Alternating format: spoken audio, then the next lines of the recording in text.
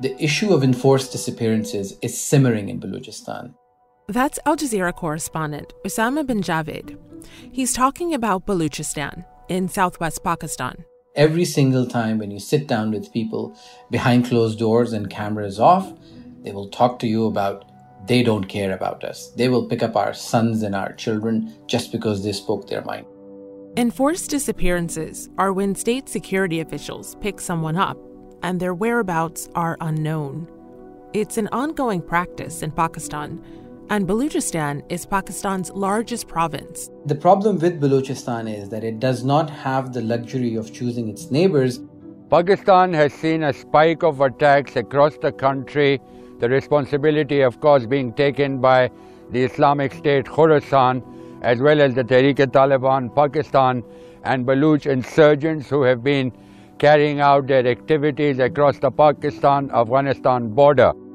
There's a simmering conflict between the Baloch people and the state, and according to some human rights groups, it's left thousands of people in Balochistan missing. Today, we hear about the fight to find lost family members, or at least find out what happened to them. I'm Malika Bilal, and this is The Take.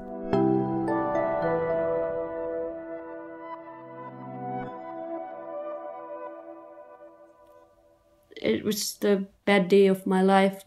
It's hard for me. It's the haunting memories. I still get nightmares. Mahrang Baloch has dedicated a big part of her life to calling for an end to enforced disappearances. Balochistan is a tightly knit society. People know each other, so when someone goes missing, it's a big deal in the community. I am a political activist and a postgraduate in surgery. My age is 29 years old, and I live in the capital of Balochistan, Quetta. So we're here today to talk about a sensitive topic, but one that you're intimately familiar with because it's touched your life in so many ways. I know that your father was taken in 2009. Can you tell me about that day? My father was on way to Quetta from Mongachar, our native city. There are 2.5 hours from our home to that city. And then one day passed, we didn't get any news of it. So we searched all of the route. There was one person saw that the state agencies came with cars and with their guns. They asked several questions from my father, and they took him forcefully with them. So it was then when we realized that my father was abducted. Mahrang's father's body was found 2 years after he went missing on a journey back to Quetta. Witnesses said he was picked up by the state. After 2 years, 1st July 2011, his mutilated body was recovered from Gadani, Balochistan. So sorry to hear that. Can you tell me about your father? What did he do? What do you remember about him? He was a political activist. He was also a government employee. He started his Aktawar Circle, a discussion on Baloch national cause, and that what Baloch is suffering and what is the situation of Balochistan. I remember that he was so consistent in his thoughts and his ideas. He said that I can leave all of you, but I cannot leave my ideology for what I am working. Mahrang, I know that it wasn't only your father who was abducted. Your brother was also taken for several months. Can you tell me about that? So they took my brother in front of our house. And who is they? The intelligence agencies of Pakistan. So they came and they said that we are going to interrogate your brother. They forcibly took my brother out of the house. But at that time, all of the community came together.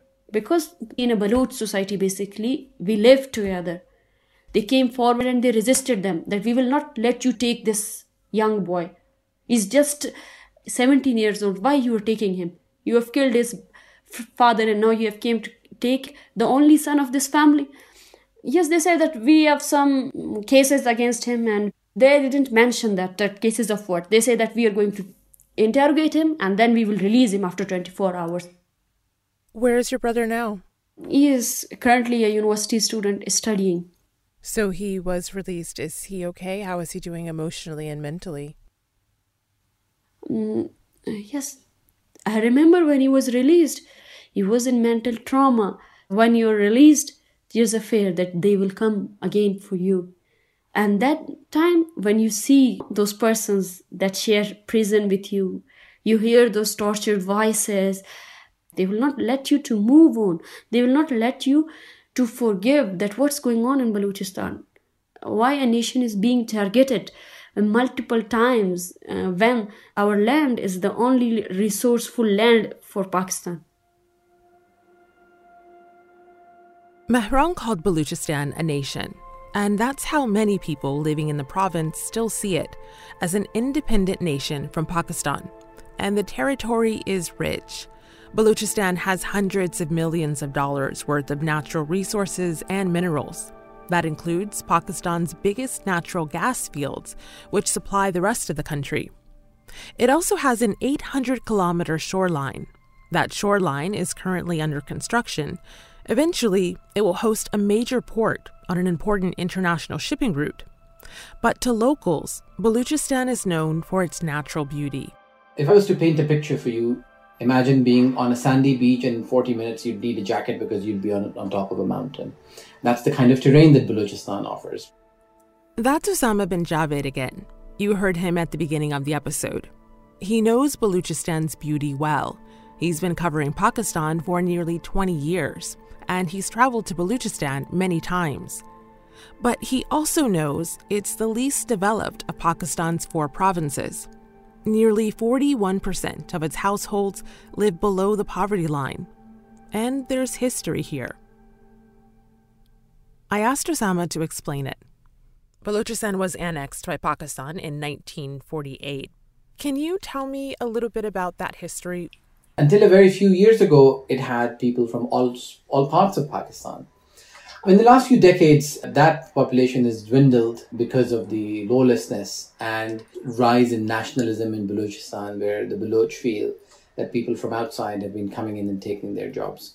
A majority of people in Balochistan who increasingly do not see themselves as part of Pakistan because of the sense of abandonment that they feel from the Pakistani state when it comes to basic infrastructure, when it comes to education, when it comes to health, when it comes to opportunities and jobs for the people of Balochistan. They feel that they are second-grade citizens because the Pakistani state does not care enough about them.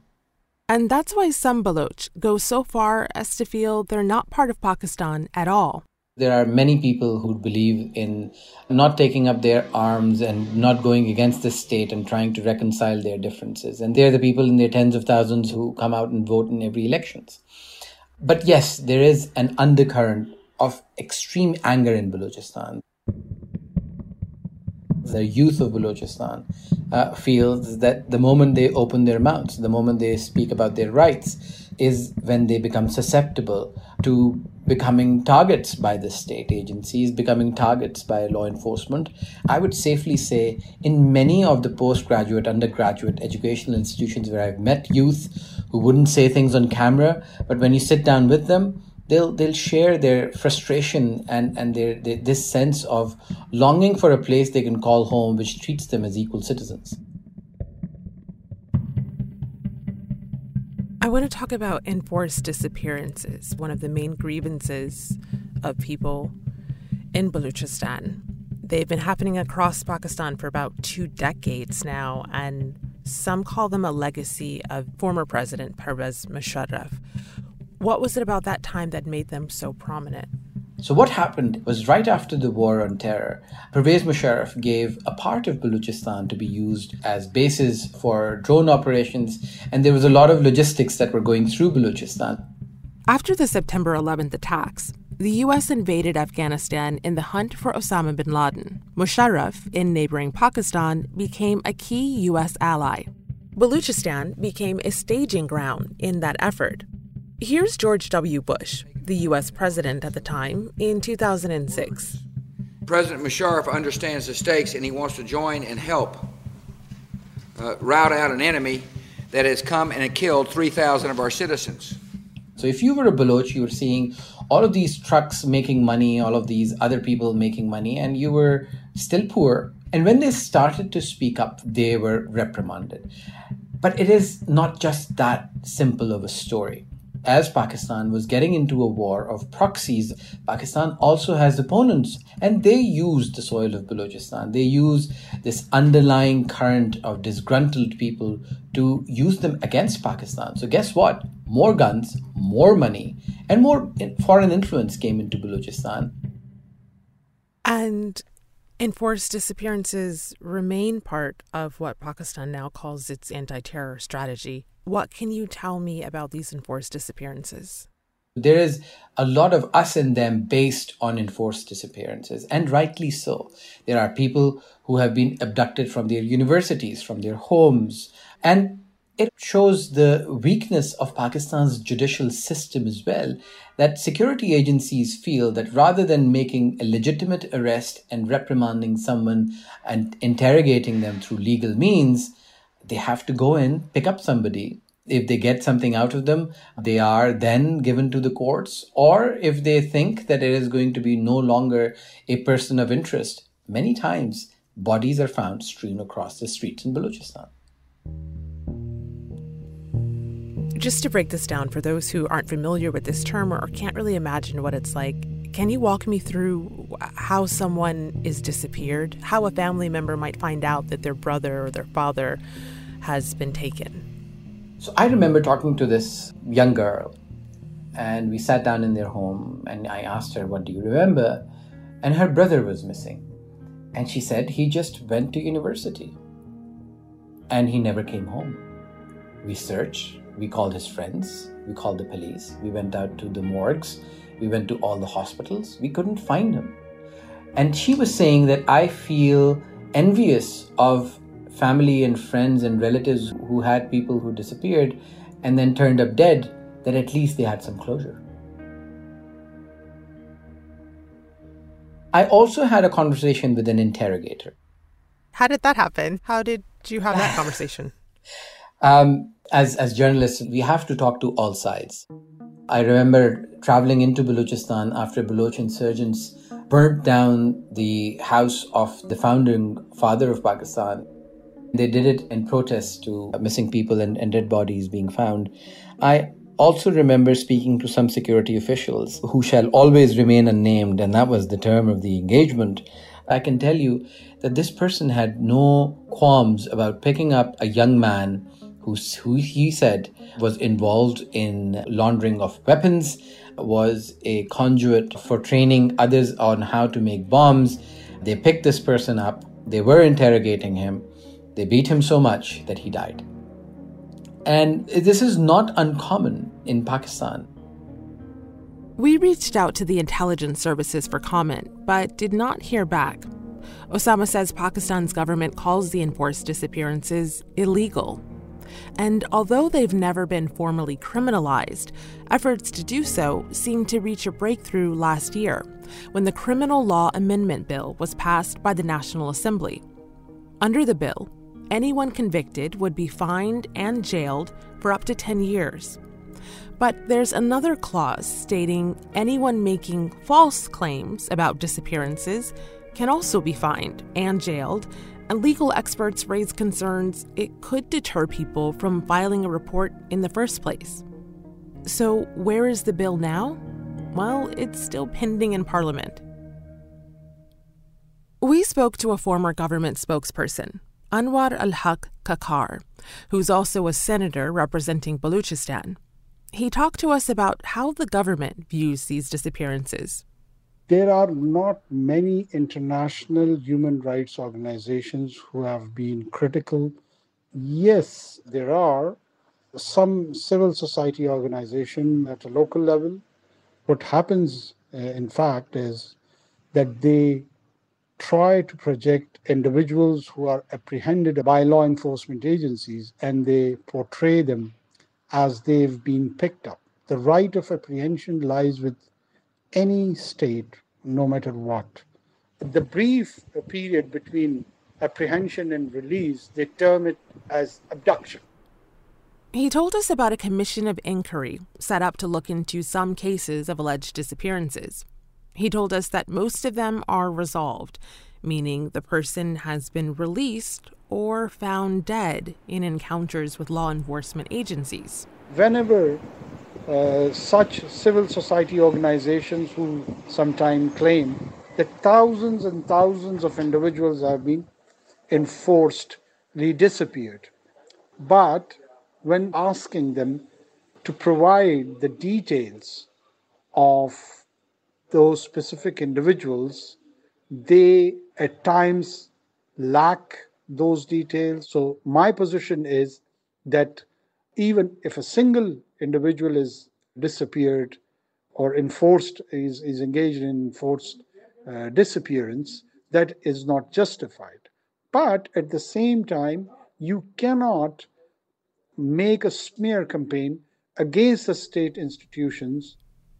Rights group Voice for Baloch Missing Persons say that some cases have been resolved, but they say that these are not recent cases and that up to 6,000 Baloch are still missing. Although Mahrang's father was among those who never returned, she told me she feels some satisfaction that he's no longer with his abductors. I still experience myself as a child that goes to school with the thought that, yes, when I return to home, my father is waiting for me. When I see people that they are struggling for their loved ones, sometimes I'm relieved yes, okay, he is not with me, but still there is a satisfaction that he is also not with them. So, Osama, what are the Baloch people doing to rectify the situation that they find themselves in? I think what we need to do is make sure that we do not treat people of Balochistan as a monolith. They are very diverse, dynamic. There are people of Balochistan who are working silently in the bureaucracy of Pakistan. There are people who are working in the political ranks. Remember, not all politicians are corrupt. They are working to try and help the situation in Balochistan.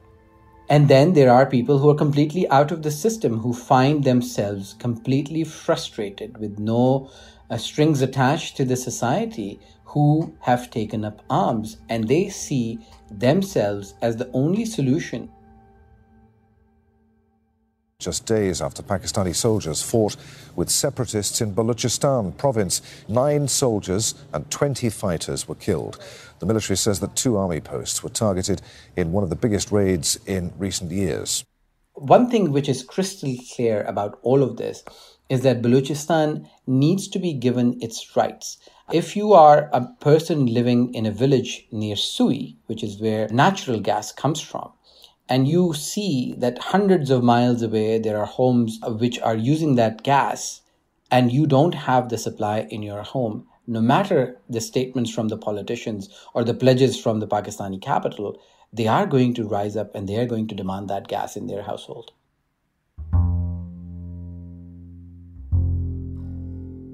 Mahrang echoed those sentiments and told me she feels it's not just her family who are targeted.